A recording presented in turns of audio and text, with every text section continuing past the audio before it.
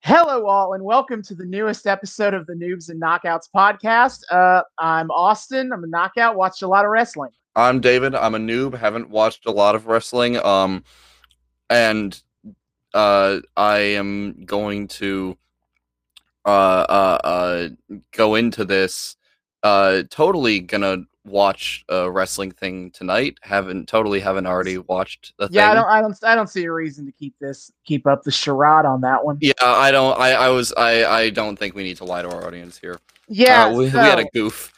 Yes, we had many goofs when we recorded that episode. But the biggest goof is that apparently we did not have the Twitch didn't record it right. It didn't save our VOD. So our episode in its original context is completely lost to time. And so our best solution is that we're going to re-record this and try to keep the same general format of what we do for our regular episodes, but coming at it from the perspective of David and I have already watched everything here. So what are we doing tonight? We're talking about NXT. What is NXT? It is WWE's kind of third brand at this point, and it has had a very long history of ups and downs. First, with NXT, you had it. It was originally a game show idea where they just took a bunch of rookies they already had in their developmental system or recently signed guys, such as I don't believe like Daniel Bryan was part of that original group, and I don't believe that he was in the developmental system.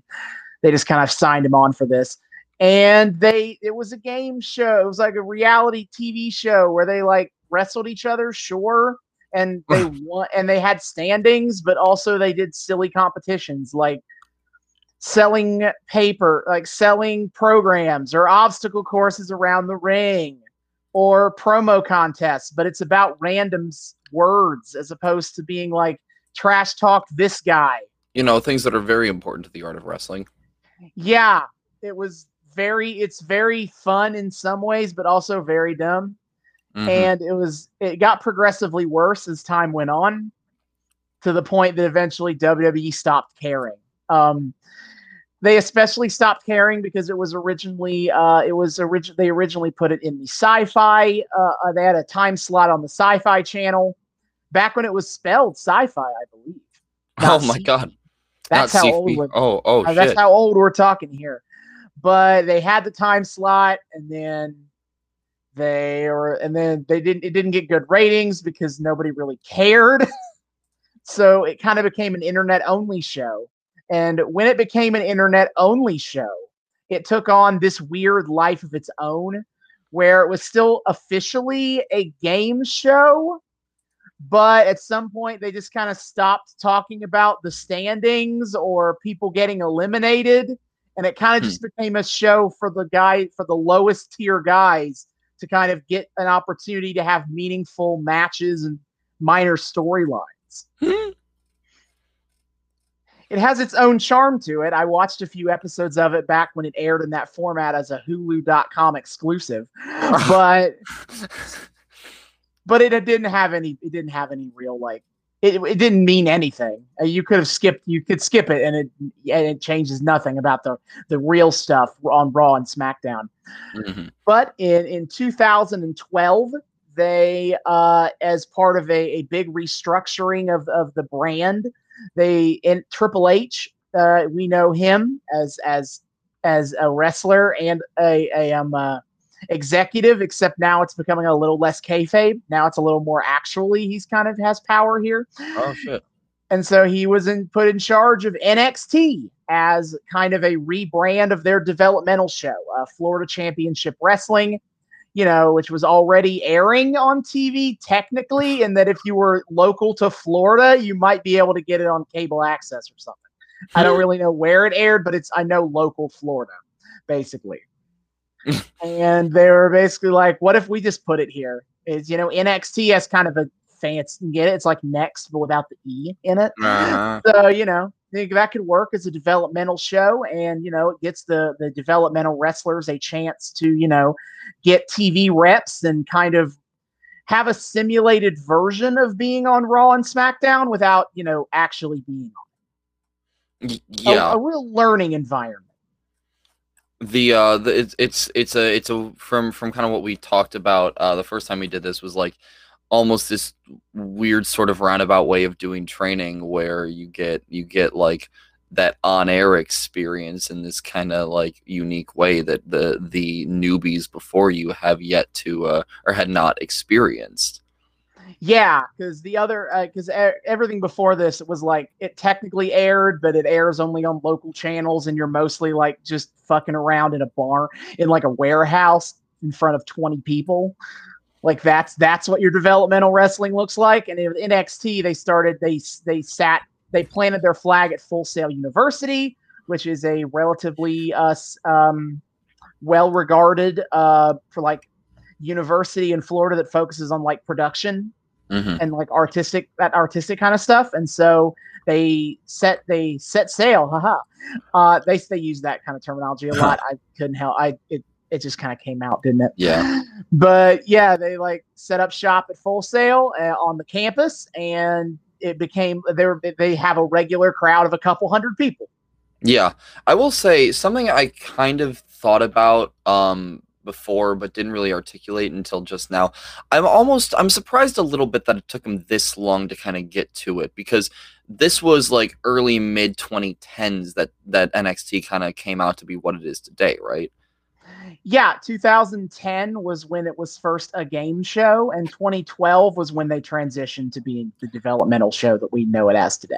Yeah, no, that almost surprised me a little bit simply because like I the more I, do this show with you, the more I kind of come to understand the business model for WWE and its periphery, kind of throughout the history of modern professional wrestling. Um, and I know that back in the day they were a lot more cautious about things. Obviously back before kayfabe got fully exposed, they weren't gonna pull back the curtain on the training process. But once they did that, I'm surprised nobody kind of had the idea to to make it more of a thing to put the trainees on air. Like if maybe they just thought it was too risky to put unproven talent on air, but like that also doesn't seem to be like the MO of how they run this show because a lot of the people they get for it are like indie folk that they're just kind of training to bring into AAA. It's not like all total newbies. So it's surprising me that it took them this long to be like, hey, what if we made this its own show? Because it does fit really well into that sort of formula. Well, I will go ahead and say that two things about that is first is I would probably lean on the idea of them just feeling like it wasn't worth the effort for like unproven talent, like they didn't think they would have a real audience for that cat for watching a bunch. They didn't think they'd have an audience for watching a bunch of trainees learn in Mm, real time how to be wrestlers. fair So enough. they just never tried it. And I will say about the indie wrestler thing, it's as I mentioned the first time around we did this, indie NXT kind of got a bit of a cult following among the more hardcore wrestling fans, and NXT became a way for not just being a developmental brand show, it also became a way for WWE to kind of create an alternative to itself within its own company where it kind of appeals more to the hardcore wrestling fan who is maybe a little jaded by Raw or SmackDown. And they started signing more and more like top tier indie wrestlers to yes transition to being on Raw and SmackDown, but also as like a hook for to get the hardcore fans to watch NXT, and that especially became more apparent after it became a selling point of the WWE network. Yeah, okay, that makes sense. And it is kind of funny that they continued to monopolize themselves in this very distinct way in which Mm-hmm. they were like, hey, let's diversify the market with our Yeah, own product. uh, that's become like another purpose of NXT is to kind of like again create your like own competition where like if you want your indie wrestling, well, you can just watch NXT. It's I all mean, under the umbrella. the really diabolical thing about it though is that it works, and it seems like Yes. it works pretty effectively without all that much of a chance of failing. Like they had a risk, I'm sure, when they first did this. They ran a risk of kind of doing a how do you do, fellow indie watchers sort of thing. But at the same time, when you bring on that level of talent and you're so focused on creating its own like branding, its own world, yeah, of course you're kind of gonna get away with it, right? Mm-hmm.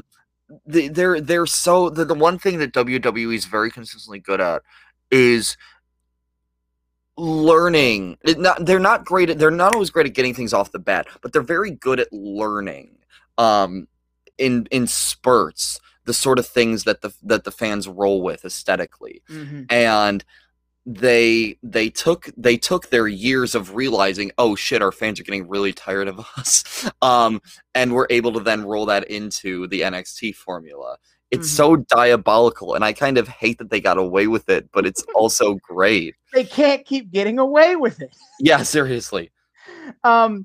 I will say that almost that in some ways the NXT's momentum has stalled a little bit since AEW came about, because if you were here for NXT as an alternative to WWE, now you literally have one that also isn't under the WWE auspices, and also just like a talent thing, in that like now AEW's here to kind of leak some of that indie talent that would have funneled itself into NXT.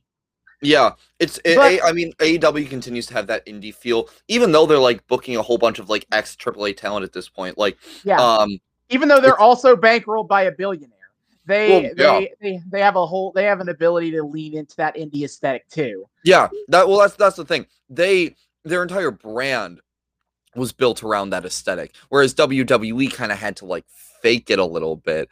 Yeah, it's indie, but it's still like it's still WWE. It's a little standard. too polished, right? To feel fully indie.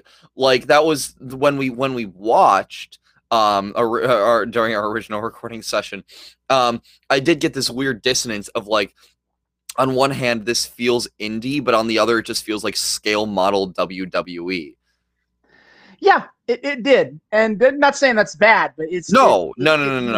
It you can see like for some people that was a really good thing. Like that's kind of a barrier to entry to some fans, at least from what I've seen online, of being like, I kind of want to get into the indies, but then they all look low rent. Yeah, because and so they found what they wanted in NXT. It's got that indie feel to it, but then it also doesn't look like shit. Yeah, I mean, yeah, not to denigrate what NXT is aesthetically. That's just to say I can understand why AEW was then able to kind of sap away from that. But I will say NXT is still immensely successful, of course, but like AEW was absolutely an obstacle to them when they showed up. Yeah, no.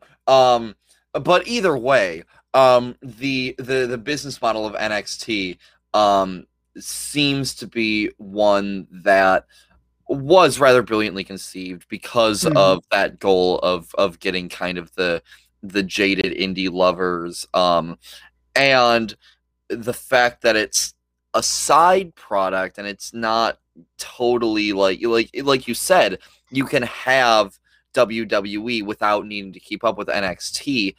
That seems like it would allow a little more, and maybe I'm wrong here, maybe I'm just kind of talking out my ass, but it feels to me like that would allow for a little bit more experimental programming in terms of what was shown on the show. I mean, I do think that NXT was definitely willing to let guys kind of like have some shit gimmicks. I'll say that, but I don't know if it's truly experimental. But they're definitely willing to try shoot some ideas out there, I think, from what I've seen in NXT. But I will say though, to be fair, WWE's also fine with people having some really shit gimmicks. So, I was actually trying to lean back to this point of you talking about the TV when you were talking about like why didn't they try this sooner if they were going to bring in indie guys. Until the mid 2000s, they weren't bringing in indie guys. Okay. And NXT was a big reason why they even started trying to do that more frequently. Like, you would get guys like CM Punk or Daniel Bryan, or there's a few others, but you wouldn't know their names. But they would have bring in indie guys who have some level of reputation on the indies, but that took a lot of work. Like, WWE in the 2000s had a real stigma against signing indie wrestlers. It was a situation where they kind of felt like they're all too small, and we don't want these guys who've just been wrestling in bingo halls, because they really, and what we want to do is sign these like big ex athletes and train them ourselves. They wanted to be the ground. They didn't really want to like sign guys who had significant experience outside of WWE. They were a lot more wanting to have guys they can start from scratch with. Okay. That makes sense, especially because of how WWE kind of likes to have everybody who works for them have a vision, an aesthetic, a character that's very singular to them, very owned and moldable by them.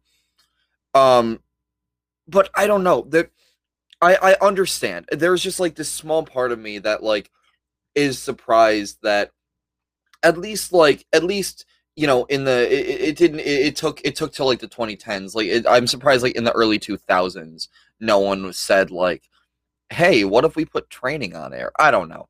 Like in just the kind of MO of Vince being like, what would make me the most money, as you do. Yeah.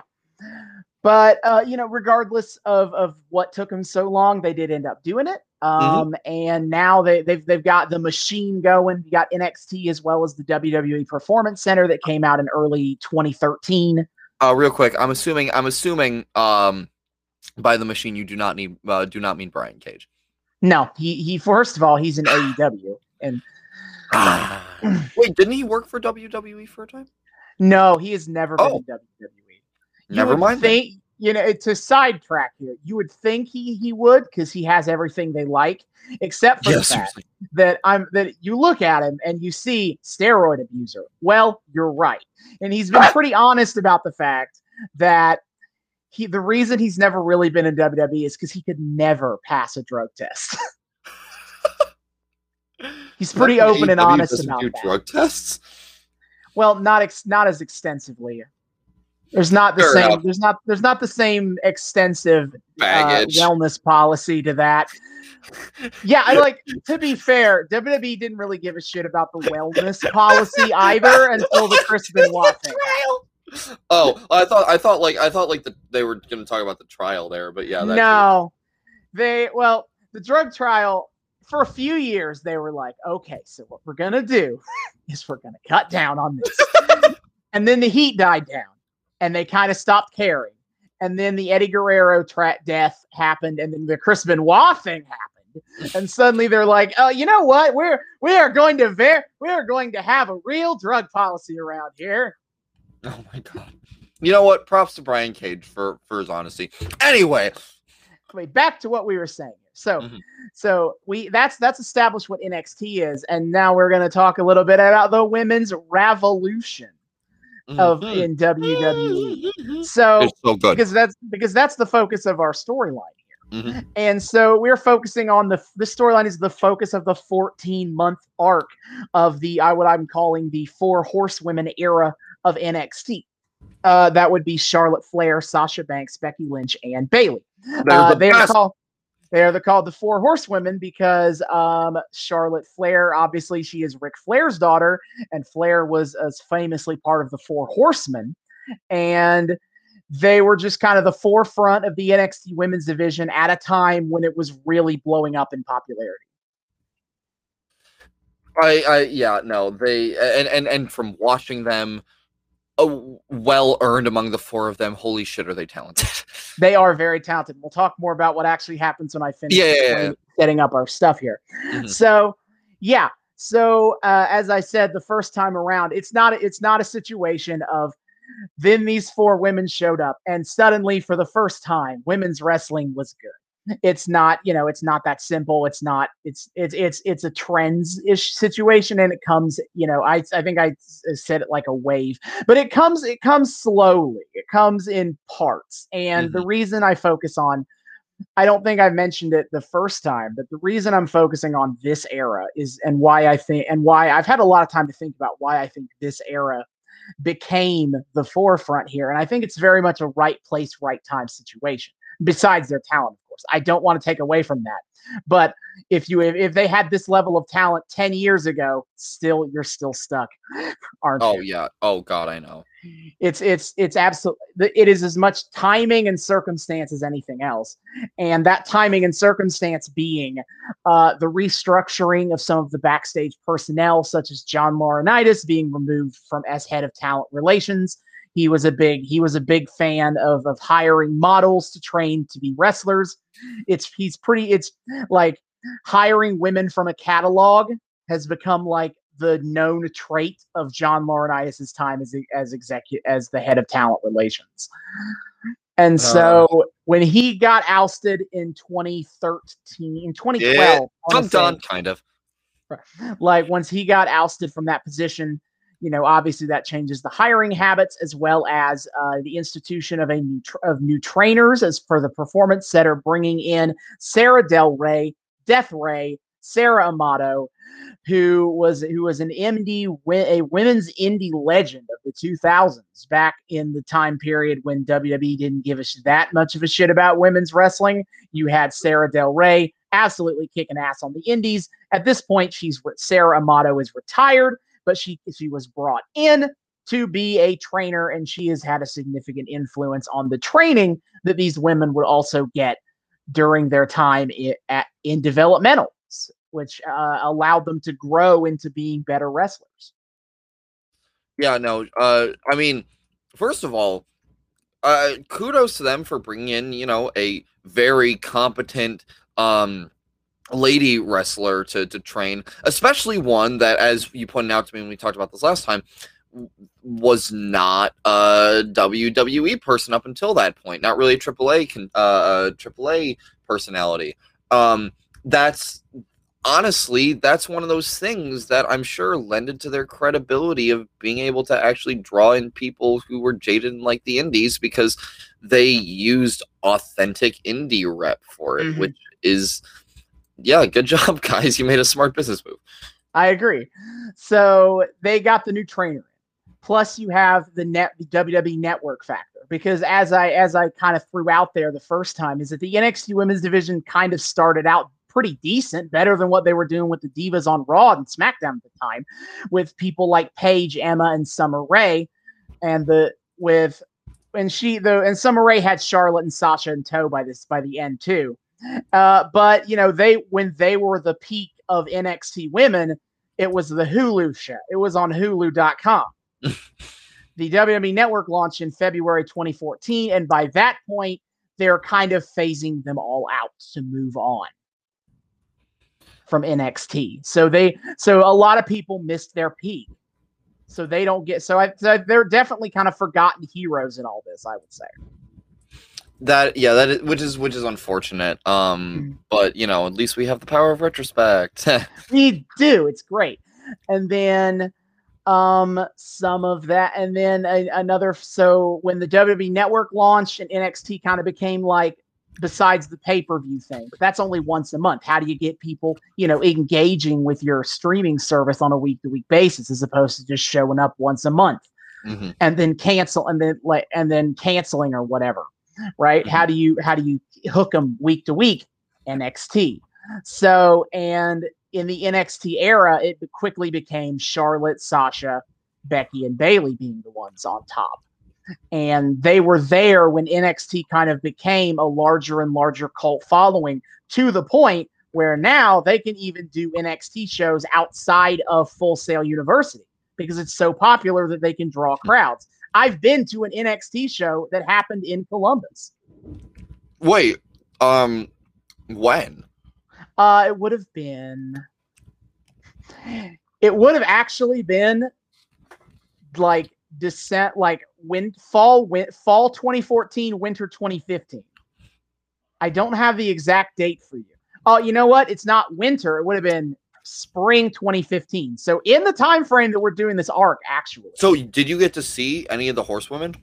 Yeah, the best match I've ever seen live is Charlotte Flair versus Sasha Banks. Oh my God. Just gonna from that show. I'm just gonna go ahead and say that right now. That's my absolute favorite match I've ever seen live. I can imagine why. No, it was awesome.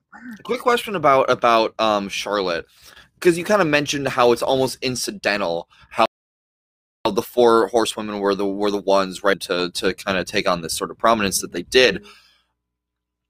Charlotte not always going to be like heir apparent to that in some way or other, because she does have the legacy that she does?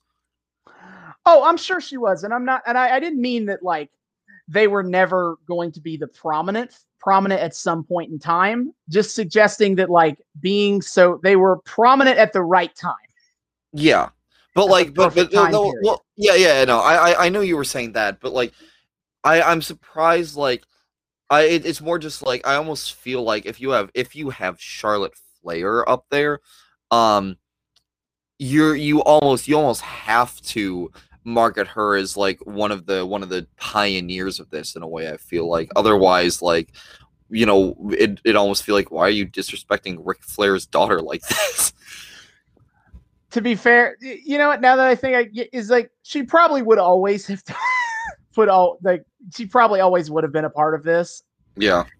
Because she is immensely talented, and also you get the whole like Ric Flair's daughter of a legend, of a wrestler, Yeah, immensely popular by default. Yeah, like that would have always kind of been in some way. Yeah. I don't think it's a coincidence that Charlotte was the one chosen to be the first champion here. No, God no. And again, not to discredit for a millisecond any of Charlotte Flair's talent, charisma, etc. She has it in spades. Right. I will also say that in terms of there is some larger implication in terms of like a larger women's revolution, how it kind of went from being like the thing that NXT's good at to being a thing that kind of transitions to Raw and SmackDown. There are some stuff to say with that, but I want to save that for when it's more relevant. Like that kind of has more of in terms of the timeline. That's more like mid 2015. So I want to wait to talk about those factors that influence WWE to make women's wrestling more prominent on a larger scale than NXT. Understandable. Yeah, so that is kind of our setup for where we are with the women's wrestling. And so for these characters, for them specifically, there's not a super large amount of backstory to cover because this is their time. This is their moment of time to shine. They haven't had a whole lot of shine beforehand, so there's not a whole lot of ground to cover. Becky hasn't even debuted until this series of episodes that we cover. But for Bayley, she was introduced as kind of the ultimate fangirl. She grew up watching wrestling. She's very happy and joyous. She loves hugging people, and that made her an instant fan favorite.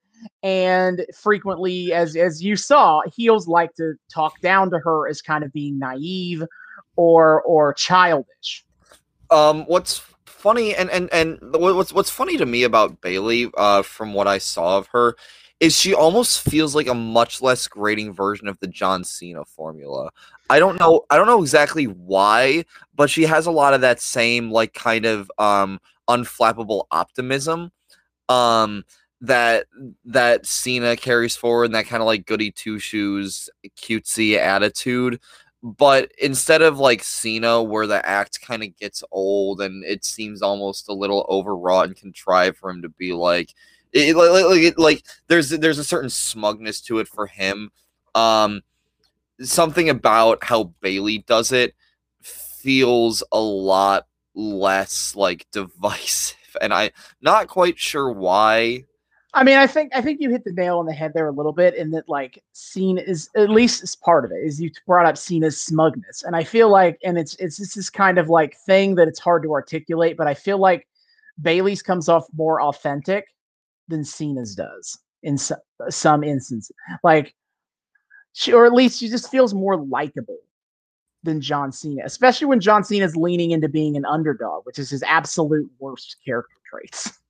But in what we watched, Mm-hmm. Bayley's leaning into being an underdog.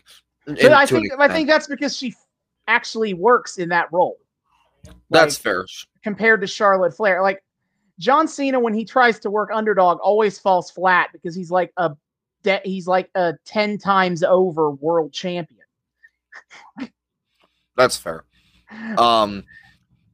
It feels justified, yeah. Mm-hmm. Coming from Bayley, I think is the thing, because even in what we watched, there was a little bit of smugness towards Charlotte, like toward the end, but it felt earned because Charlotte. It was in response to Charlotte just being a constant condescending bitch to her. Yeah, I just think the staleness factor probably also is part of it. For True. Like, so John Cena was rocking the same character for a decade. Mm-hmm. And, that's, oh boy. Bayley has been on NXT TV for a year-ish and has never been at this point in a prominent position. So, it feels fresh and exciting and not like, oh my God. Yeah, we get it. We get it.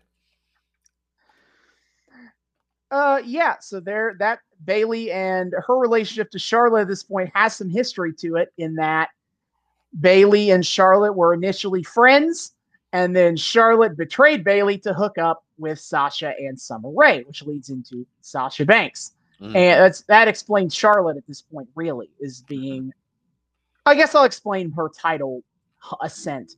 But Sasha Banks has been kind of rolling with Sasha, Charlotte, and Summer, rolling together as the beautiful, fierce females, the BFFs. And so Sasha, Summer Rae gives her a good talking to. I'm pretty sure in front of the mirror. I'm gonna bring up the mirror later in a future episode of this and explain that. And it kind of convinces Sasha to join up with Summer, and then at some point they convince Charlotte to turn on Bayley. And so they're the big heel faction that were primarily enemies of Paige when she was the NXT Women's Champion, which is a good transition to talking about how Charlotte became the champion, because she is the champion. Paige was the champ, the original NXT Women's Champ. She fought on all comers. She was a great champion for 300 days, and then suddenly she was called up to the main roster the night after WrestleMania 30. I'm going to repeat my story of this because it's one of my favorite wrestling anecdotes, personal anecdotes. This happened in my freshman year of college, and at the time I had 3 roommates who did not like wrestling at all, didn't appreciate that I watched it, and so that night was the night of the NCAA basketball championship game. They wanted to watch it. So I was like, I have laundry to do anyway, so I'll watch Raw on a pirated stream down in the basement. Except the dorm building at Ohio State has sucky internet. Fuck you, OSU Wireless. Gotta keep that part in there. True. And so the whole night it buffers and it doesn't work and it's trash. But for 10 minutes it works exactly as intended.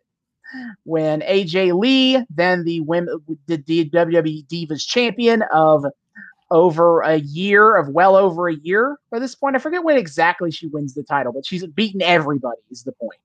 She comes out to congratulate herself for being the unbeatable champion who will never, ever lose. And then Paige Day makes her shocking surprise debut, winds up getting into a WWE Divas Championship match with AJ right then and there. And Paige scores the shock upset win to become the new Divas champion. She's the dual champ, the NXT Women's champ and the WWE Divas champ. Dude, I don't know what god of internet you appease to get that perfect 10-minute stream. I know the best moment of the absolute best moment of the show is the one that I managed to get to watch live as it happened. That's so incredible. Just the stars that aligned for that. Oh God, it's so good. Oh, I agree. Thank you, internet gods, for allowing me to get to see that happen. But Paige is the dual champion, and this goes on for about a month. before JBL, who was the then NXT general manager, was like, listen, being champion of NXT requires you to have fulfill certain obligations and make certain appearances as the NXT Women's Champion, but being the WWE Divas Champion also has certain obligations and appearances you must fulfill, and you can't do both. So I'm stripping you of the NXT Women's title so you can fulfill your duties as the Divas Champion. Which, boo, but whatever. Yeah, it's a bit of a lame duck way to end the reign of the first champion who'd been champion for 300 days. But it is what it is at this point. And so they run a tournament to crown a new women's champion that culminates at NXT TakeOver. NXT TakeOvers are the quarterly WWE Network exclusive events, special events for NXT. Basically, they're basically our pay-per-views for the sake of understanding their narrative importance. Yeah. And the first one was called NXT Arrival. The second one was called NXT TakeOver. Then they realized that NXT TakeOver was actually a pretty cool brand name. So all of them going forward are NXT TakeOver. Insert rest of the title here. And so, but at the OG NXT TakeOver, Charlotte beat Natalya Neidhart, daughter of Jim Neidhart. But most importantly, her uncle is Bret Hart. That's the important part that you need to remember, is who her uncle is, not her dad. No one cares. They had a fantastic technical match, and Charlotte became the NXT Women's Champion. And that is where we start this series of episodes, because this is a special arc where we will be covering all of, instead of watching one individual episode and kind of talking about all of it, we are going to be following one storyline across many episodes. Because it is again 14 months between the start of NXT TakeOver and the last NXT TakeOver match we're going to watch. And I wanted to get the full journey as opposed to following it only from NXT TakeOvers. Yeah, no. And I mean, I really did like the format. As I kind of remarked when we originally did this, it felt really cool to streamline it like this, because it gave this storyline it made it feel so like it had a really satisfying through line.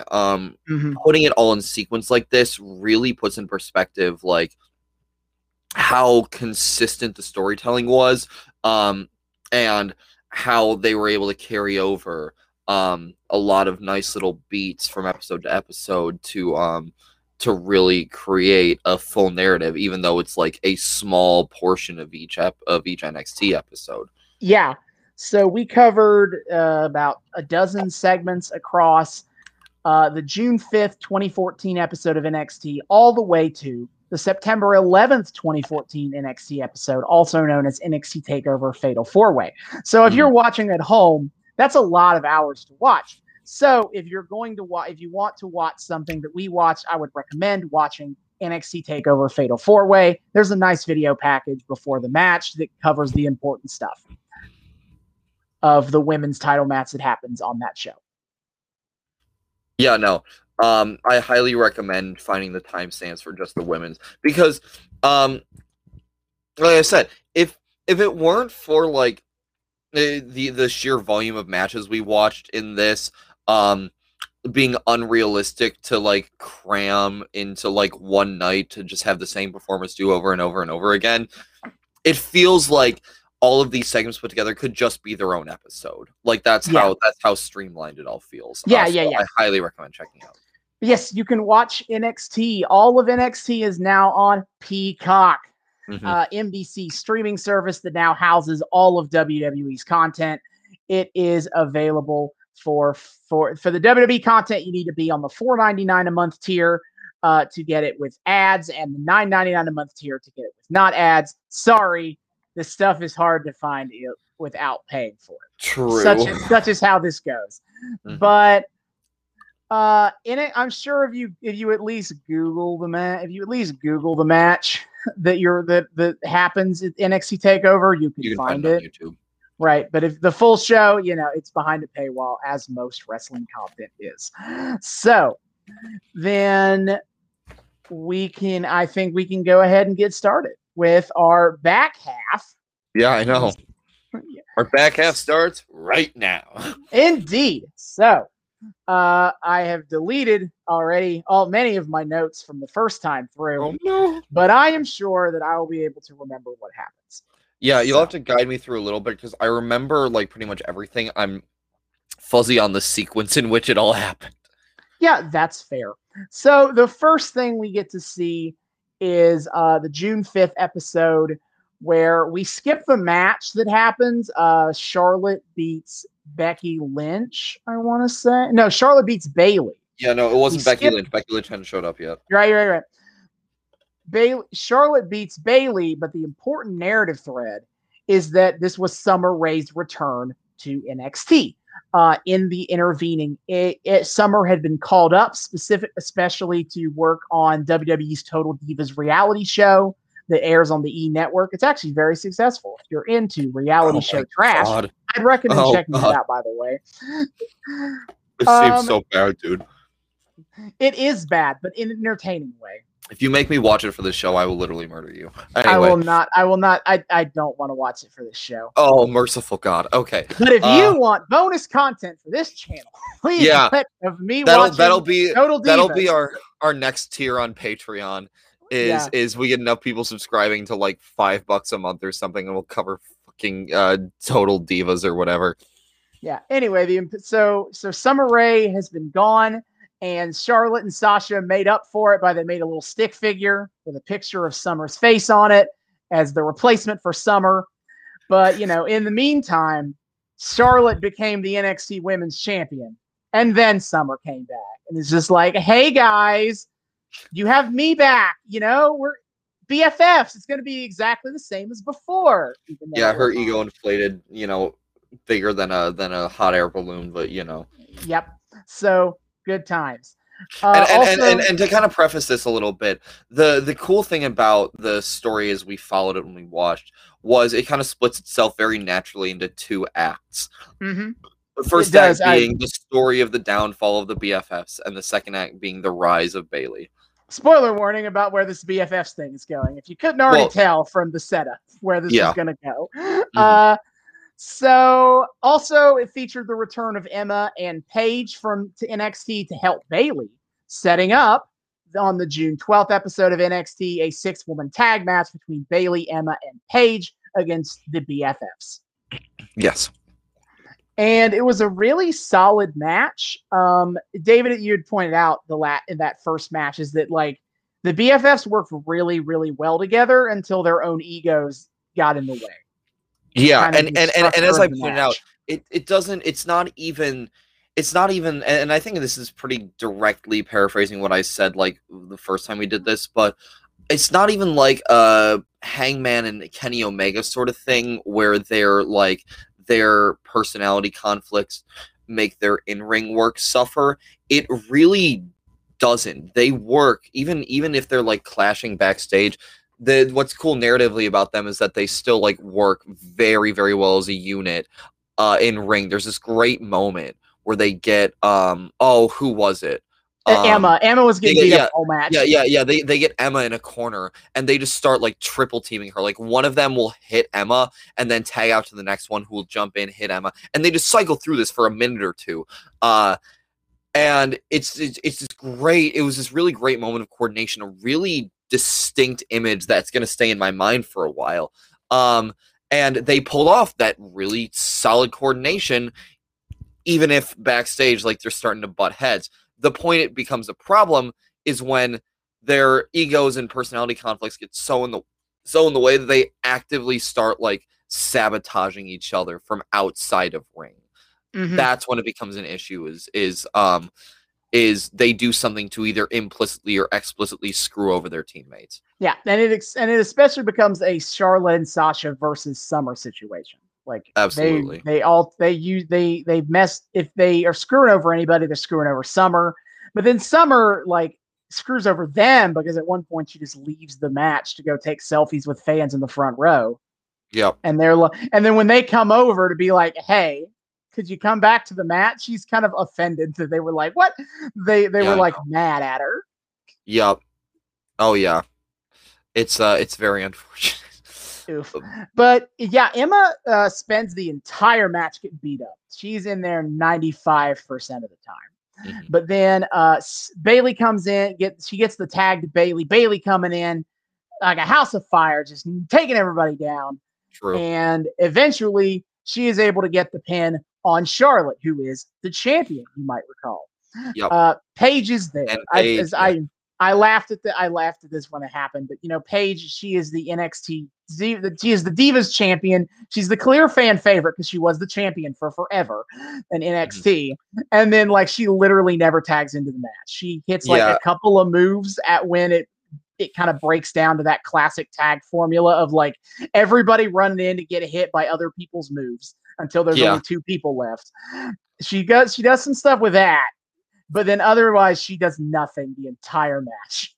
Yeah, she slowly peels her shirt off for nothing. What a farewell for I know. Paige. I know. What a swan. Hey, at least she gets to go be in the big girl leagues now, which is amazing. Yeah, she'd go to be a pretty solid Divas champion. True. Long may she reign. Anyway. Rip her career. Let's not think about Yes, Paige is a sad story that I don't want to talk about. Yeah, let's not I don't want to go there right now. Anyway, so after the match, they're bickering in the locker. The BFFs are bickering in the locker room. And then suddenly Alexa Bliss comes to just pick up her stuff from her locker, just trying to do her thing. And Sasha gets really offended, as if like Alexa has no reason to be in this locker room. True. And Alexa's like, whoa, I'm not here for a fight, but how about a match next week? And Sasha's like, all right, you're on. All right, you're. Which leads into the June 19th, 2014 episode with Alexa Bliss versus Sasha Banks. And, I think it was a fun little match. It's not very long, and Alexa is very, very green at this point. So, but she's got some fun athleticism to it. She's in her pixie cheerleader persona, which is always a little bit weird to remember that she had because she's come a very long way from that. True. But so she does her thing, and then Sasha. But then infighting, Charlotte and Summer start picking fights with each other at ringside for the dumbest reasons, because of course, Summer's like, why are you touching my hair? Yeah, and so they're arguing, distract Sasha, allowing Alexa Bliss to roll her up for the win. You hate to see it. Indeed, you do. I'm sure that next week their fortunes will be a lot better. Totally. Anyway, next week is June 26th, 2014 episode of NXT. We get Summer Rae in action against Becky Lynch. Yes. Yeah. And she's dancing. Becky Lynch is an Irish step dancer. Yep. She's from Ireland, and I guess that's what her character has to be, David. It was either this, the leprechaun, or a drunk who fights people. Like, you have three options. But. That's so stupid. That's just like saying like every American fighter has to have one of three personalities that are all like really derivative of the most stereotypical parts of American culture. No, David. American wrestlers are allowed to have any number of personality traits. It's foreign wrestlers that have to be the stereotypes. You gotta know how this goes. Long live America and the WWE. God damn it. Okay. Anyway, to the match it's more of the same, more infighting. Well, no, that's not infighting this time. It's more of Summer keeps getting herself into trouble, and she keeps asking for help. And Charlotte and Sasha are like, no. Yeah. I don't think so. You thought. And it ends up with Becky getting the dub on Summer Rae. And we Yeah. get the great face of Summer like looking on and like, oh. Summer is a delightful cartoon character of a human. She's a lot of fun in just that, like, she everything she plays up is very over the top. Mm-hmm. Um, but it's entertaining. It somehow it doesn't wear out its welcome because she's very much like this very, like, I'm the center of attention and I'm a movie star, lies, and I'm the best and yada yada yada, and I'm so pretty and whatever. But maybe it's just because I only saw like a blessed little bit of it. I mean, Um, that is her character, yes. but she plays it very well, and then it extends, to her credit, to her ring work, where Mm-hmm. she sells very over the top, and at least it feels holistic, you know. Yeah, yeah, it's all very fun to me to see her hamming it up, clowning around here, Yeah. and it seems like the split is inevitable.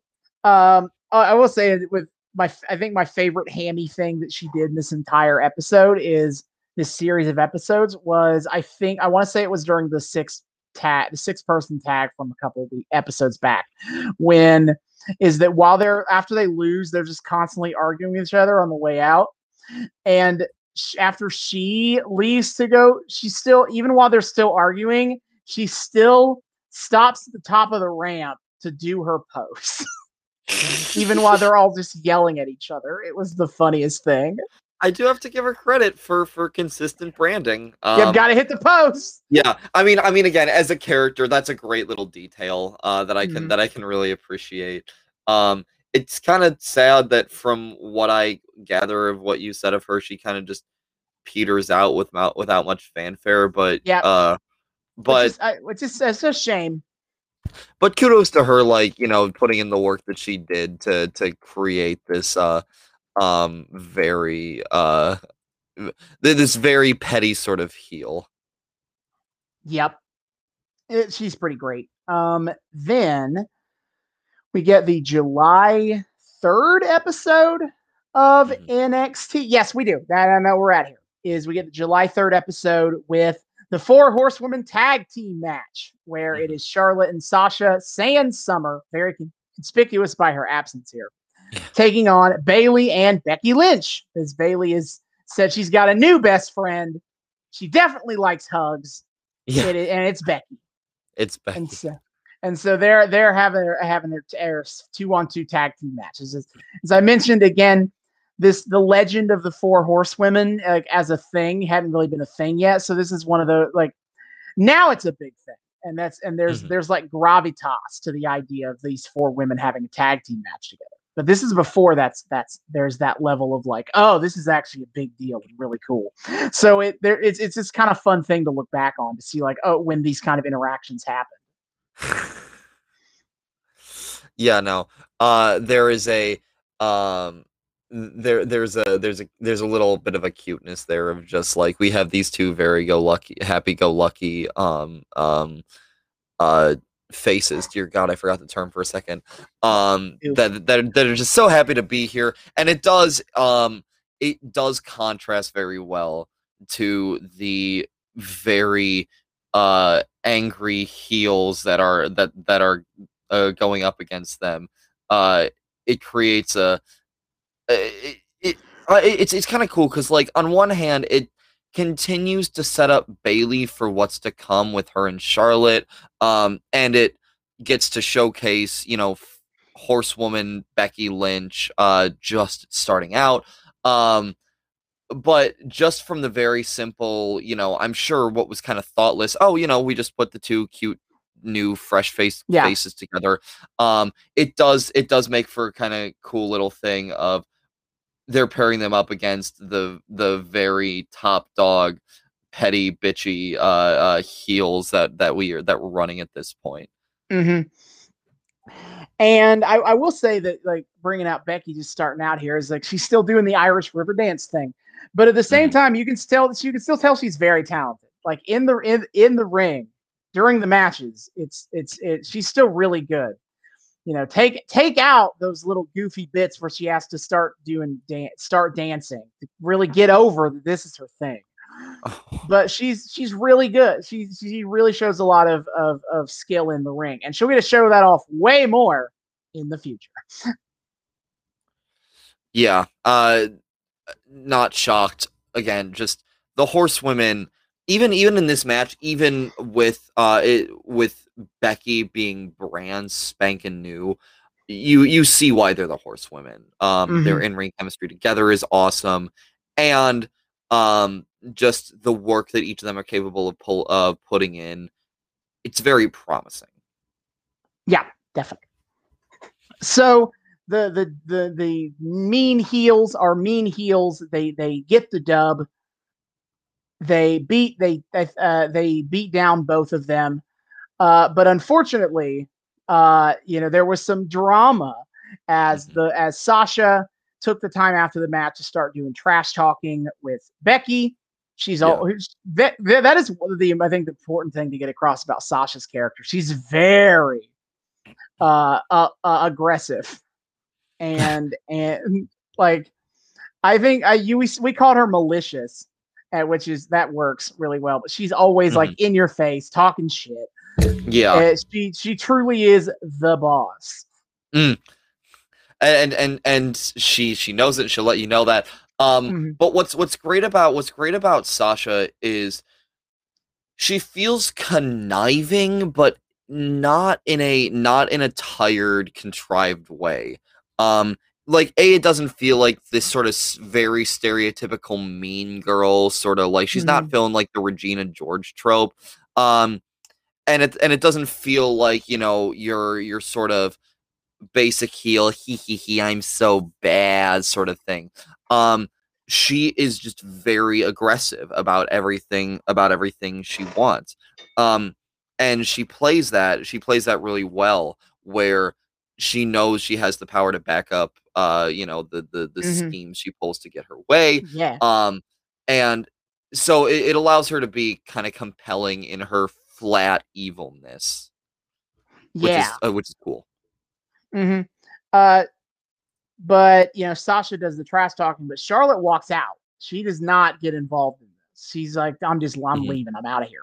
And then later in the night, even in victory, they're in the locker room, and Sasha's like, what was that? Why did you just leave me out there? And so it's like, you know what? I kind of don't think I need you anymore. I kind of don't think we should be tag team partners anymore. Exactly. And she's like, we can still be friends, the kind that say hello when they're passing in the hallway. Yeah. Which I almost have to wonder how much of that, because we talked last time about how what's cool about Charlotte's character is this very calculating desire to continue to ascend. Again, probably very much fueled by her status as a legacy and just feeling, like she should be the best. This runs in her veins. They have those very uncomfy, genetically superior quotes from her. Like it's like I'm entitled to it, but I have the ability to back up that entitlement. But I almost wonder, with just now talking or revisiting Sasha's maliciousness, as we like to put it, if part of it too is like, they're trying to imply that Charlotte's almost like seeing the writing on the wall with Sasha of like, she's gonna become a problem. She was already kind of a problem in the I mean, the whole of the BFFs kind of became dysfunctional, mostly catalyzed by Summer. But if that fell apart, could Sasha also, go down the drain? Is she going to become a problem? So I wonder if they're playing it too of Charlotte making a tactical move of like cutting off before the Charlotte becomes, like a parasite. That's the way I take it. That's the way I took it. Is this kind of like, Summer was the thing that managed to keep them together when they were together, and now that she's so up her own ass that it's affecting them. Now that it's just them, it's not working either. Yeah, exactly. Like Summer, when she was the definitive leader in charge, that when there was the correct hierarchy, it was all fine. But now Summer left and then came back, and Charlotte became champion. Everything is all mixed up, and it's not working at all. Absolutely. Which again, is funny because for the most part they still work very well together in ring, and it seemed up to that point like they were getting along. Right. But it's As soon Charlotte as as being soon as it Charlotte. stops being about wrestling, and it's just their personalities, Yeah. Yeah. crash. Yep. Yeah. And again, Charlotte being Charlotte, she has no problem. She's got no problem dumping friends. She's already dumped two. Yeah, exactly. Exactly. Um she seems like she enjoys, or not even she enjoys. She knows she has to use people to get what she wants, and then when they're no longer of use to her, she can be like, yeah, all right, bye. It almost seems like she doesn't see much wrong with that. No, Which is I definitely think she sees absolutely no issue with what she does. it's Just the such way a it works. it's such a cool heel character, dude. Like I really really enjoy how Charlotte is played. Where again, it's just again after the divas being so one dimensional, seeing female characters, because even in the 90s, and even in the new generation ladies match we watched with Bold Nakano, there wasn't all that much character there to be seen with the lady wrestlers, whereas here we get these characters that are functioning as real people in their own little microcosm story, and it is very effective. And I think just it feels like a lot of effort was put into making these characters work on their own without needing to, be under some overarching, like it's the girls division divas sort of thing. Yeah. So then from there, we go to the July 10th episode where Summer Rae faces Bayley in a number one contenders match. Yeah. Winner will become the number one, will be the number one contender. They will face Charlotte for the NXT Women's title. And then, I paid, I gave credit for the next time we do a number one contenders match for having this air of like, it could make storyline sense if this goes either way. I feel like I should also mention that for this one. I didn't give it credit for that, but Summer Rae seems like the obvious ploy to make, considering, the BFFs are imploding on themselves. But then you have Bayley, who has not only beaten Charlotte, but also has this unsettled history with her, because the only reason Charlotte was ever in the BFFs is because she turned on Bayley. Yep. So it could have worked either way. Yeah. Again, it's a fully realized story. It's sad that like I'm so impressed by them clearing that low bar. But I am. They really put thought into the character development and the implications of what happens between these people. It's not like, oh look, we have twins that switch places and we're gonna be goofy about it and it doesn't really matter. It's look at these characters with full lives and full histories, and full personalities bounce off each other. Thank God, finally.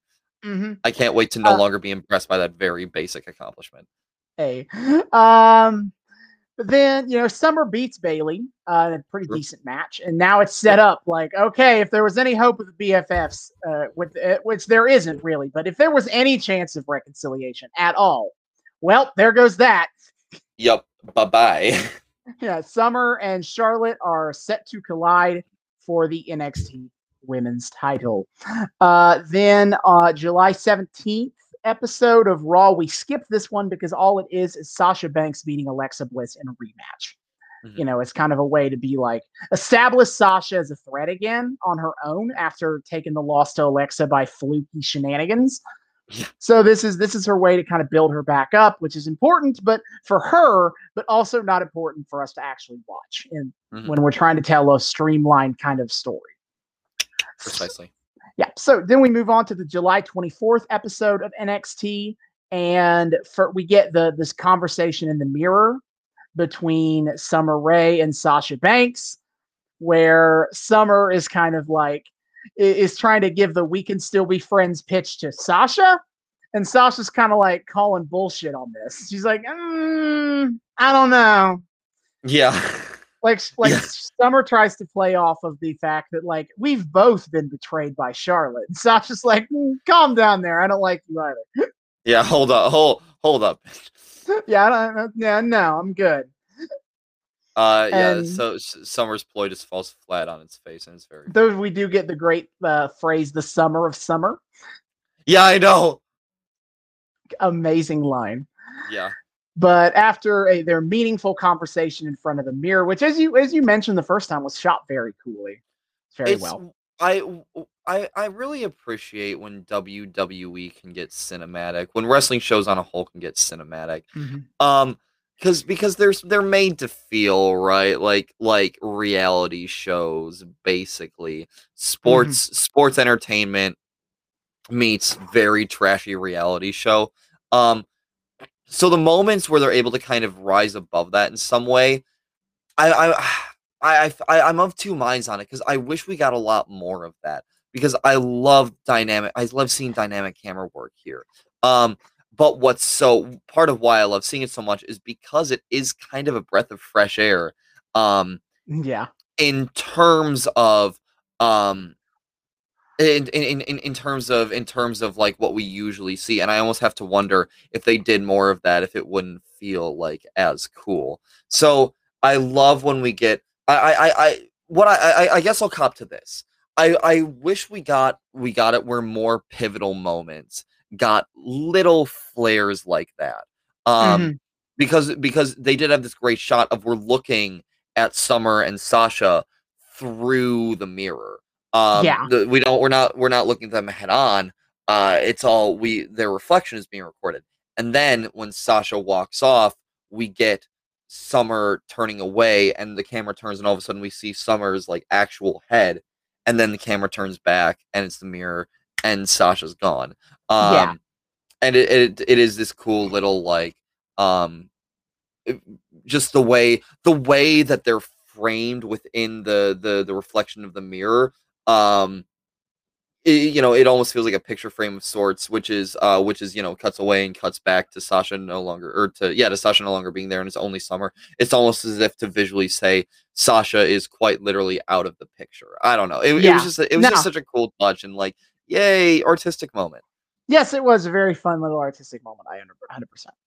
100%. We have our match, Charlotte versus Summer Rae for the NXT Women's Championship. I doubt the result was ever really much in doubt, because this is very much Summer's swan song story in NXT. Paige and Emma kind of get this like farewell match situation, because neither of them are really in any really like big thematic ties to deal with before they can just leave. But Summer has the lingering thread of the BFFs. And so they needed to kind of facilitate this breakup so that we can stop having Summer Rae's head on a stick for a while, for the rest of time. So Charlotte and Summer, Charlotte beats Summer to keep the title, and it's actually a pretty solid match. It plays very well to both their strengths. Yeah, exactly. It's awesome. Yeah, it's a fun match. I'd probably, as I'm going to reiterate this, it's the July 24th, 2014 episode of NXT. It might be worth looking into that, going back and finding if you like the match from TakeOver that I advertised earlier, and you want to watch a little bit more.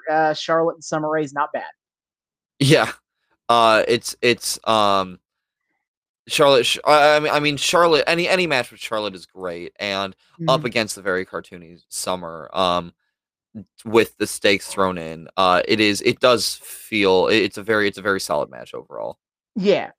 Then we go to the July 31st episode of NXT. Charlotte beats Becky Lynch. We didn't watch it because it's not important, but I believe this is actually Becky's last match in the Irish dancing shtick. Yeah, I will confirm that later. I'll try to confirm that, but I'm pretty sure that's her last match with that gimmick. So, but Charlotte gets the dub. And then we get the backstage interview where Bayley is being interviewed, and she's asked about how she feels about the BFFs breaking up. And she's kind of like, well, they were kind of mean to me, so not unhappy I about ain't it. complaining. No, pretty good. And she starts stating her case that, like, hey, I beat Charlotte, so I should get my shot at the NXT title. And Charlotte just pops into frame to interrupt, to be like, hey, keep your name out of my mouth. Yep. Or keep my name out of your mouth. Yes. Yeah.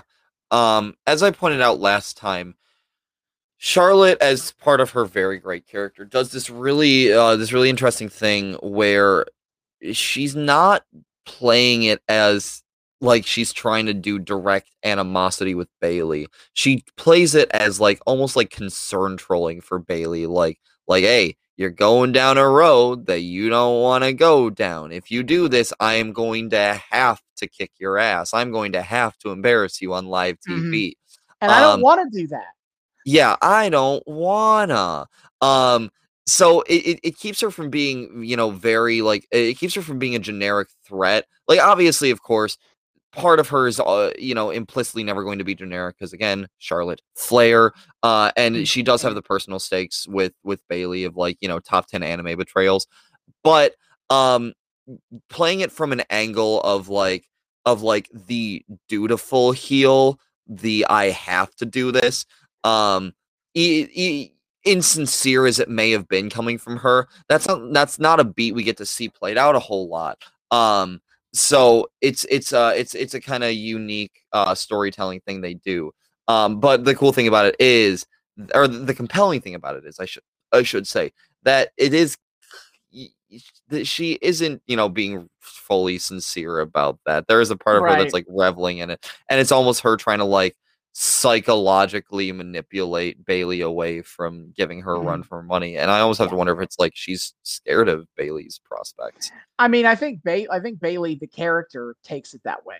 Like she, we'll talk more about it with her next bit, but she very much sees it as Charlotte's not taking her seriously and trying to mess with her because she knows that Bayley can beat her. Yep. But moving on, the August 7th episode of NXT has Bayley beating Eva Marie. I've used this description for David a lot, but it still works, and this is my first time saying it on camera. Eva Marie is Summer Rae if Summer Rae was very bad. Yeah.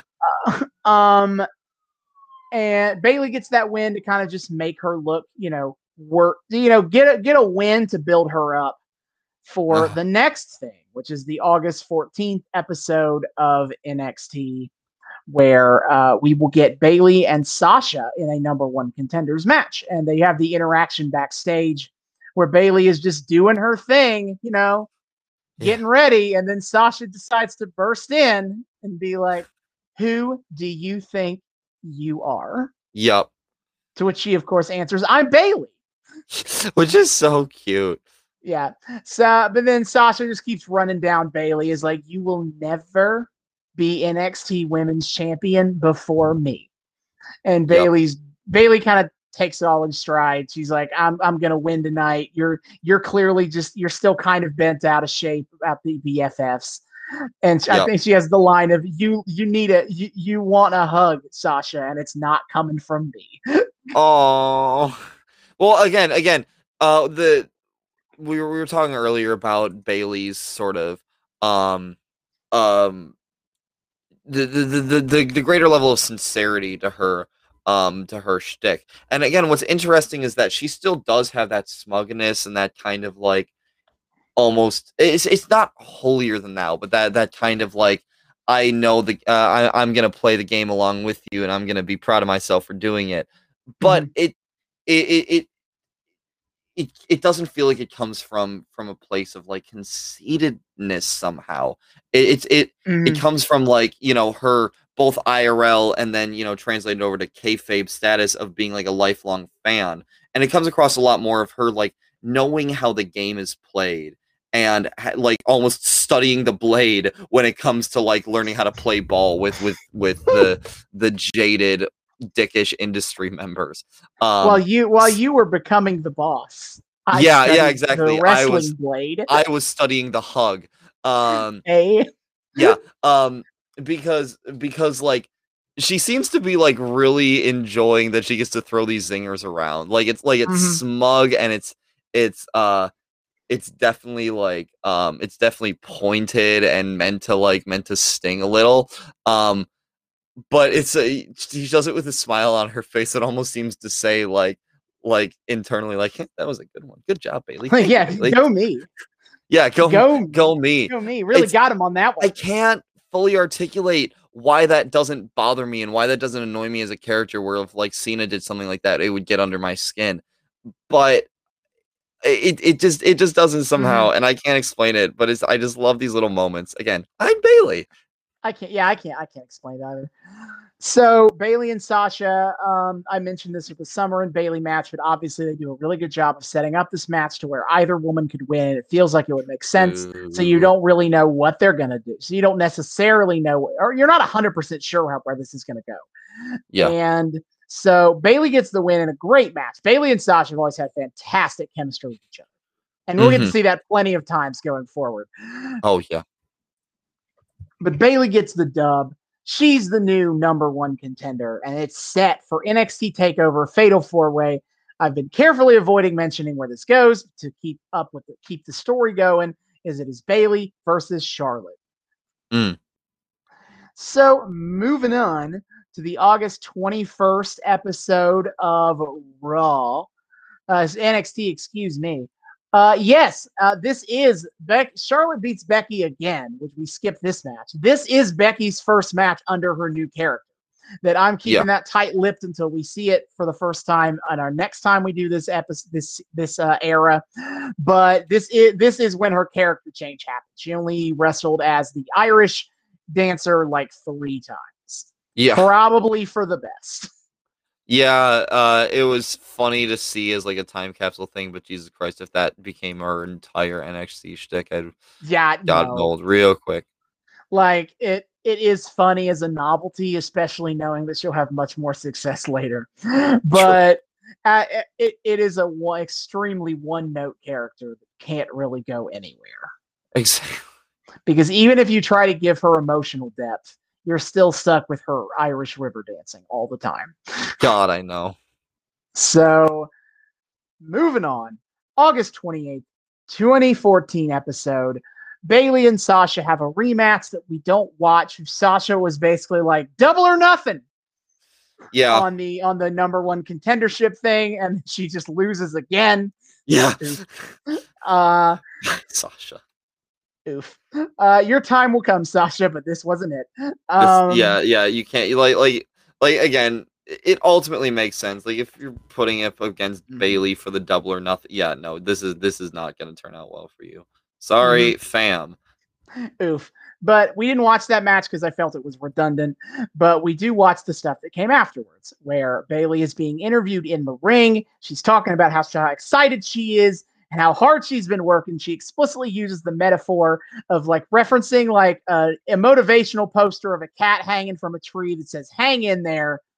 And she's ready to go. And then here comes Charlotte to Shocking. interrupt and immediately she shits all over the cat metaphor, where she suggests that if she saw a cat hanging from a tree, she would merely kick it out of the tree because you know what, life's tough. Oh my god. And it's following a lot of the same beats we already mentioned during the first interaction between Charlotte and Bailey, of her kind of being like, this this is tough, and if you fight me, I'm just gonna have to kick your ass, and I don't want to do that. So just give up, Bailey. Grow up and don't try to fight me. And But yeah, but involving Bailey bites back, she which does. is great. And again, it's very much I know how this game is played. You think you can get one over on me because I'm new and I'm bright-eyed and bushy-tailed, but you forget that I've been prepping for this for as long as I've, been able to watch TV. Mm-hmm. Um, um, she revels in her ability to keep pace with keep pace with Charlotte and the rest of them, so to speak. Yeah, And we get a lot of fun interactions with the crowd on this one because the crowd is not having any of Charlotte at all. Oh, I They know. boo her constantly, leads to her constantly being like, "Hey, stop talking! I'm trying to talk." I know. She even Which, of she even course, then tries to like play it off later when Bailey's talking like hey, Bailey's trying to talk here. Like again, feigning the um feigning the care about her opponent sort of thing to yeah, kind of throw her off. yeah. Which also had one of my favorite. I thought Bailey did a hell of a job with this. I don't know how scripted this moment would have been because it's a live crowd acting like that. You can't really prepare for that kind of thing. But Mhm. scripted or not or improv, it still came off really well. Of like Bailey's first line is while Charlotte is jaw jacking with the crowd, she's like, "Hey, hey, hey, I'm right here. Look Yeah. at me. Yeah, I'm yeah. the threat to you." I think that was a great moment for Bailey. It makes for um a really effective moment where Mhm. she asserts her power and we come to understand yes, Bailey can absolutely hold her own against Yeah, Charlotte Flair. yeah. Then I forgot to mention that we have the handshake motif throughout this whole story. Oh yeah, I Af- forgot about that. yes, after Bailey wins the number one contendership match, Charlotte comes out to ostensibly congratulate her. Bailey is suspicious, and so she initially kind of rejects her offer of a handshake. And it's not until Charlotte raises her hand in victory that Bailey's willing to shake her hand. Yep. And so this time, fast forward to now, Bailey offers in good faith to shake hands, almost as a make good for what happened the first time. You could argue. And Charlotte's just like, nah, fuck that. As I took it as like, I, as the champion, can offer you a handshake because I'm the champion. You can't Mm, offer me one. yeah. That's the way I read that. And she just kind of walks off as like, I warned you about this. Yeah. And so that's that. And then the September 4th, 2014 episode, the last episode before Takeover, Charlotte beats Alexa Bliss in a quick match to kind of just give her a W before the Takeover, and out comes Bailey to talk to Charlotte again, and Bailey offers the handshake one more time. No, it goes the other way, doesn't it? I forget which way this goes. Oh god, I think oh no. Because one of the times Charlotte offers it and Bailey rejects. Yeah, and then And then but Bailey offers and I remember how this ends. I don't remember who offered on this one. I think it was no, okay, so it was Bailey gets the dub against Sasha, Charlotte shakes her hand. Mm-hmm. And then Bailey tries to go for a handshake with Sasha, or tries to go for a handshake with Charlotte, and then Charlotte rejects. And then Charlotte offers the handshake and is like, "This is what you Okay. wanted." Oh yeah, you're right. You're right. You're right. Is this what you wanted, right? And of course, the crowd is like, "Don't do it. This is so a trap." It's a trap. Was a trap. But thankfully, Bailey also isn't dumb and kind of sees this for what Charlotte's trying. And so whatever Charlotte tries to do doesn't work. And Bailey is able to hit her with the Bailey to belly and then grabs her title belt and is like, yeah, I'm going to win this. And Charlotte is Yeah. just fuming about it the whole time. Yeah, I know. Which I mentioned another fun layer to Charlotte's character here is she doesn't almost surprisingly she doesn't really like go and attack Bailey for doing that. Almost she's trying to uphold this sense of decorum, like Mm-hmm. I'm the legacy and I respect the rule in Yeah, some way or other.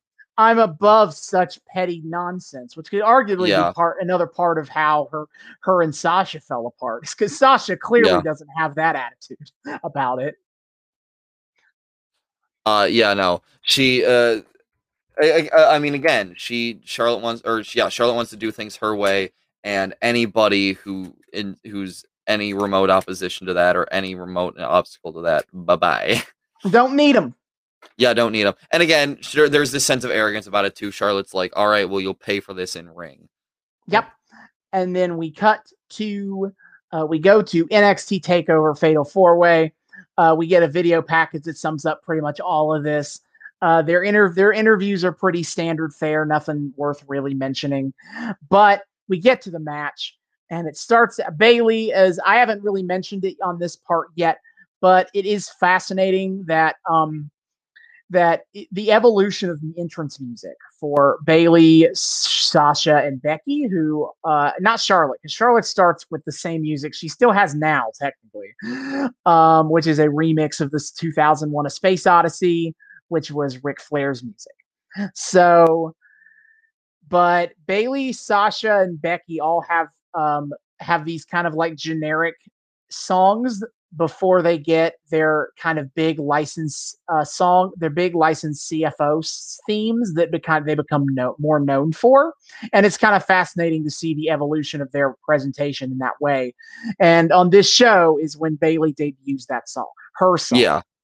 It's fun to see things for me.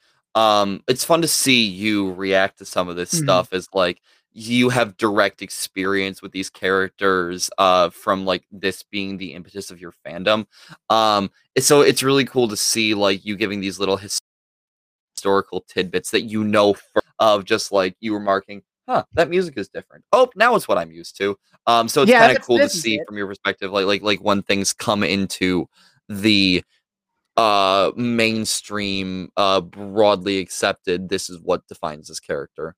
Yeah, she comes out in the Randy Savage-esque tassels that I did not remember that she did this early.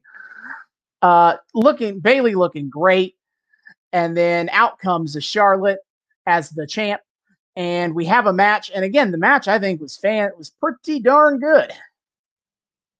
Yeah, it was really, really darn good. Mm-hmm. It is a match that shows the technical competencies of Bailey, which I think you'd mentioned we had kind of thrown out there. It's almost like there's like this expectation you'd expect Charlotte would be technically skilled, daughter. She is, and she is, yeah. But Bailey is able to kind of keep up with her relatively easily. And that's kind of a thing that you wouldn't necessarily expect from Bailey, who comes with a more straightforward background. A comparison I just thought of, the little blessings, for as annoying as it is that we had to re-record this, the little blessings of getting a little more time to like ruminate on this. You know what this almost feels like to me is Bret Hart versus 1-2-3 Kid. In that I can see the comparisons there. You have the experienced veteran versus the bright-eyed, bushy-tailed newbie, and there is it has a lot of parallels. Bret finds himself, or Bret and Charlotte both find themselves, showing off their usual level of tactical skill, and at times overwhelmed by the fact that their opponent is keeping pace with them almost the entire time. The 1-2-3 Kid / Bailey, find themselves in tough spots because they are going up against like a really, really well established opponent. And there's clearly a certain level of intimidation there, and they definitely fall prey to some follies of inexperience. But from their kind of respective aptitudes, they're able to find like little ways to snake in and out of that, to kind of overcome and rework and re-strategize on the spot, and it creates this great little like tactical game between the two. And it ultimately ends where the less experienced gets a little too cocky, lets their guard down a little too much, and the veteran gets the dub simply because they were able to kind of get in just enough of an edge from their experience, from not falling into little tricks and traps of sophomoric noobishness that their opponents did. Yeah, and in a story, and I think both of them also end up being stories about respect, in that Bret has respects 1-2-3 Kid going in. In the meantime, this match narratively is about Bailey gaining Charlotte's respect, and you can see it in kind of the ending bit here of Charlotte goes for a moonsault off the top rope. Bayley's able to avoid that, and Bayley almost gets her, but Charlotte Yep. is able to kind of maneuver herself in a position that she can throw Bayley off, and not just throw Bayley off, also rock her, like throw her down head first into one of the turnbuckles. Looked nasty. Sure, it was fine. Absolutely. But by that point, it's basically over, and Charlotte treats it that way. She goes for the moonsault again. She hits it. This time, Bayley kicks out, and Charlotte is kind of like mad / stunned about it. And Yeah. Bayley is fighting hard, but you can also see in her face she's done. Like Absolutely. she don't got anything left, But she's still Yeah. fighting. But she's running on empty. And so that's why all it takes is Charlotte to hit the bow down to the queen / the natural selection for the win. And that's how the match ends. But Yep. Bayley having fought so hard and having come so close gets Charlotte's respect. Yeah. And what's really interesting about that is yeah, there's still this Charlotte has to play it where she's above it all. But there's something about how she responds to Bayley where you can kind of tell there's a little bit of, okay, fine, you're all right. You didn't embarrass yourself. You lost, but you didn't embarrass yourself. And then Sasha shows up. And then comes Sasha, who I guess figured that this is the perfect time to settle that grudge with Bayley over that 2 losses thing. Yeah, which at first you think she's just coming in to gloat, maybe try to reclaim her friend, like, hey, bestie, you retained. Remember how we're besties, bestie? We're great.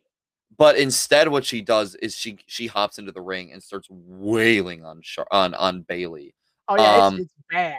And it creates this great moment. There again, what was so fun about watching this, aside from the streamlined nature of the story, and aside from the fact that, oh my god, actually good women's wrestling, was just there were so many moments, just so many little hell yes moments that excited the ever living goodness out of me to watch. And this one was kind of the final one where Charlotte turns her back on Charlotte, and Charlotte turns her back on Sasha as Sasha kind of like hops into the ring, and as Sasha like kind of approaches Bayley and starts wailing on her, Charlotte's looking up at the monitor and she sees this and she turns around. And this is where that respect for Bayley kind of comes a bit to fruition, because she goes right the hell up to Sasha and pulls her off and is like, "No, you're not doing this." No. And that makes Sasha back off. Yeah. Like, okay, I'm not fighting a capable opponent today. I'm out of here. Yeah, I know, which is a great highlight of like what a coward Sasha is in her character ultimately, where she's like she's malicious and maniacal, but she's also she's also like focused on self-preservationism in a way where she's not going to like risk it for the biscuit against Charlotte, because she knows she could never fully stand up at this point to Charlotte. It'll be bad. It'll be a bad one. Yeah. So, so there's a little bit of bark worse than bite here. Yeah. So that kind of ends our spot for the time being of Charlotte victorious as the champion, but also setting up where we're going next. Is Sasha is that threat of Sasha is still lurking around. It was just this was just a fun time overall. There were what was cool for me was like there were little hokey things here and there that I riffed on, made fun of, and was like, of course, rolls eyes, WWE gonna WWE. But overall, the sum of its parts makes such a fantastic whole that like you don't little eye roll moments didn't really ruin anything for me.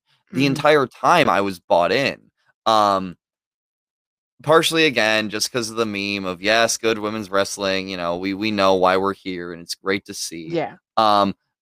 But just the more and more I think about it, the more little moments I realize fully the level of thought that went into this, and the level of dedication and care for these women wrestlers, the respect for them. Um, and it shines through absolutely really well, and they're all super duper talented. Pretty much everyone we saw tonight went on to have a very fruitful, or tonight, quote unquote, went on to have a pretty friggin' fruitful career within the company.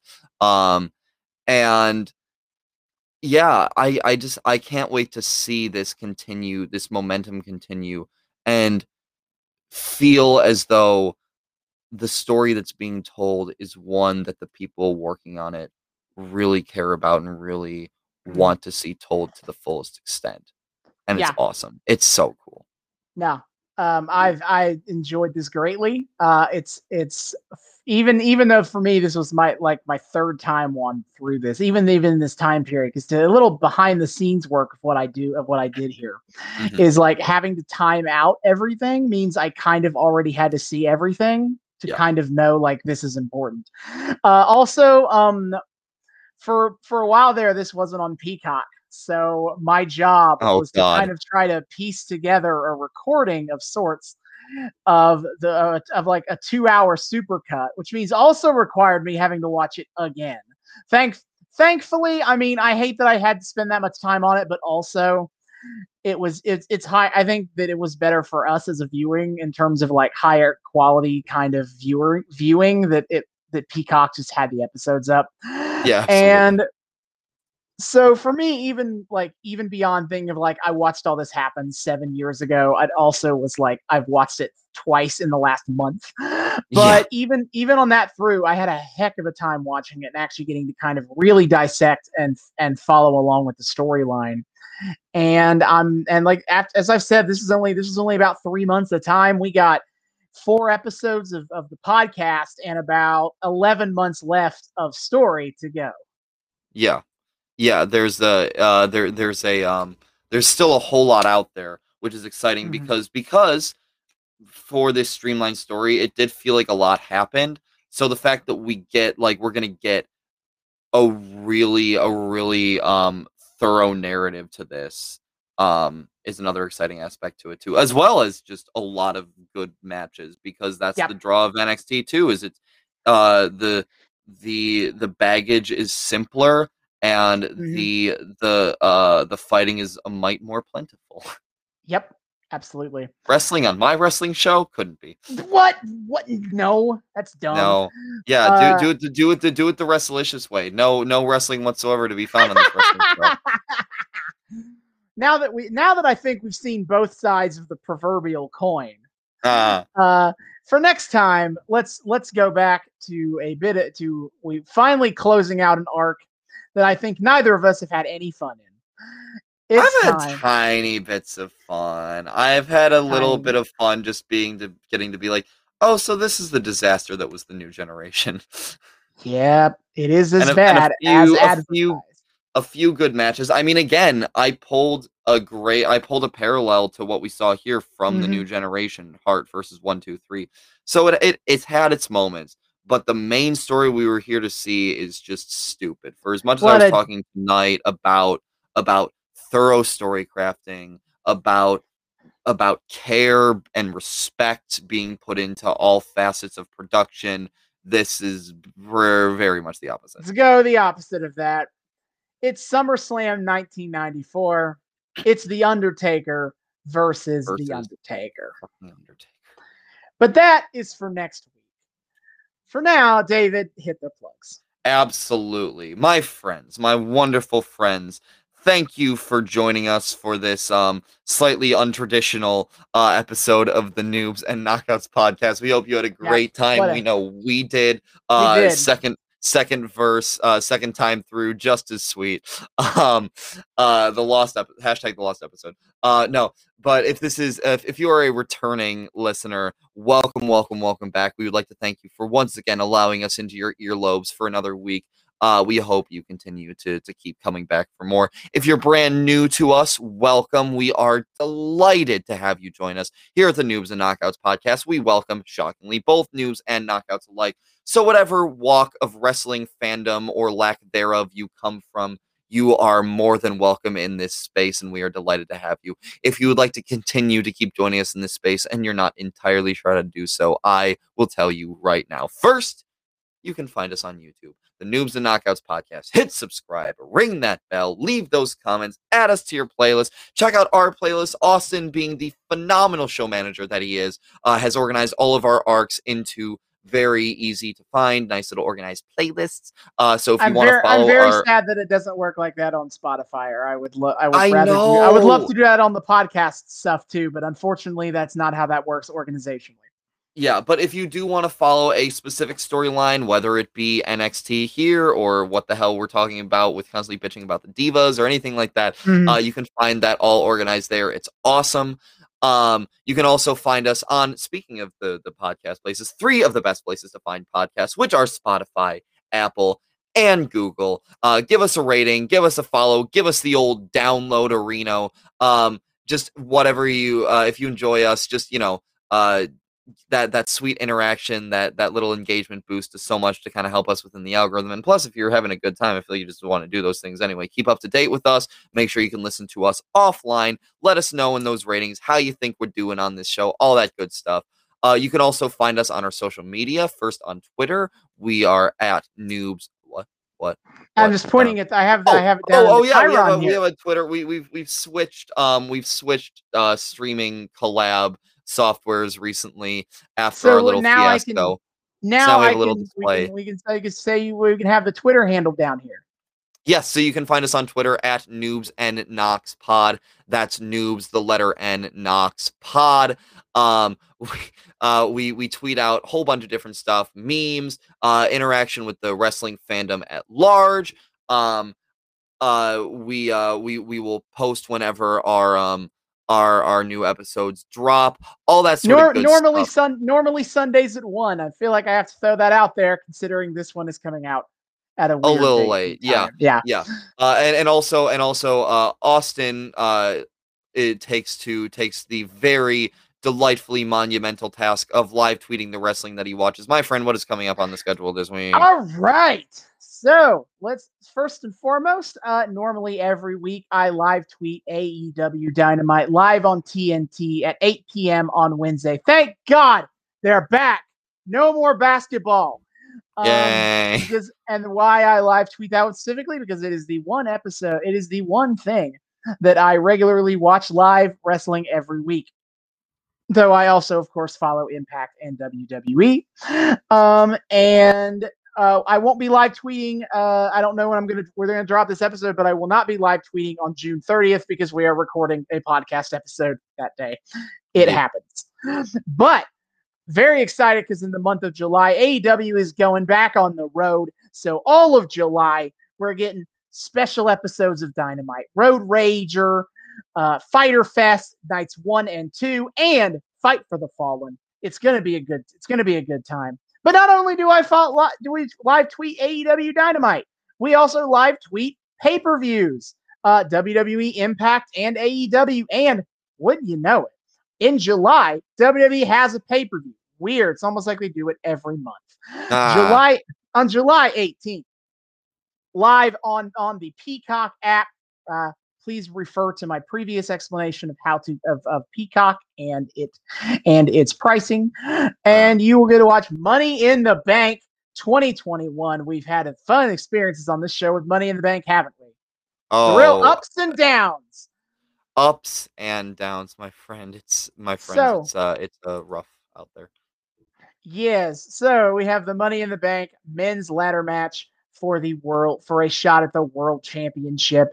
It will be Ricochet, John Morrison, the former Johnny Mundo, for people who have watched this show regularly. Yes, well, I'm going to throw this out there too. Ricochet is also the former Prince Puma. So we got Lucha Underground all over the place around here. Mm-hmm. We also have Matt Riddle, who's like a stoner, but also good at kicking your ass. Big E, who is just a really funny guy who's also a power lifter, so he can kick your ass. Kevin Owens and Sami Zayn, as well as 3 more people. Then we have the women's Money in the Bank ladder match. In the last few years, they have added a women's Money in the Bank. And so far, we have the Empress of Tomorrow, Asuka, Naomi, Alexa Bliss, hopefully Sans creepy doll that allows her to possess people. Nikki Cross, who is a superhero now, neat, Sure. and Carmella. We'll remember that name for later in this series of episodes, as well as 3 more people for the women's Money in the Bank match. But we also have some regular matches too. We have the WWE Championship match. Bobby Lashley, the Almighty. He's a big mean son of a bitch, but he's taking on Kofi Kingston. Kofi! Yes, I would so love it if Kofi won the WWE title on Money in the Bank. I kind of want it. Want so hard. For the Raw Women's Championship, we have Rhea Ripley, the medalist of metalheads, against Charlotte Flair. You know her. She's still Charlotte. And then for the Universal Championship, we have the Roman Reigns, the tribal chief, the head of the table. Acknowledge him. Acknowledge him. Against the rated R superstar, Edge, for the Universal title. That is our card so far, but again, we are still a couple weeks away. They haven't even filled out but they haven't even included all the entrants in the Money in the Bank matches yet. Who knows what could get added? It is WWE's first show back with fans on the regular until they will be back on the road as well. So July is going to be a very exciting time. Yes. Huge stuff. So be sure to check all of that out. Austin does a great job with his live tweeting. It's always very insightful, very funny, some great reactions. It's just good shit overall. So check that out. It's awesome. You can also email us. We have a Gmail account. We are noobsandknockoutspod@gmail.com. That's noobs, the word, and this time knockoutspod@gmail.com. If you'd like to reach out to our show a bit more directly, say hi, tell us what you think of the show. Give us suggestions, things you want to see on future episodes, what you like about the show, what you don't. Just tell us how beautiful and wonderful and sexy you think our voices are, and how we should do some ASMR content, because we just have that lovely lilting bass going on, all that good stuff. We just love hearing from people. If you want to say hi, please do, and we'll definitely be sure to say hi back. And finally, you can find us on Patreon. The Noobs and Knockouts podcast is on Patreon. Subscribe to us for $1 a month to get early access to episodes and a shout out at the end of each episode. Yep. Until next time, see you guys later. Hasta luego.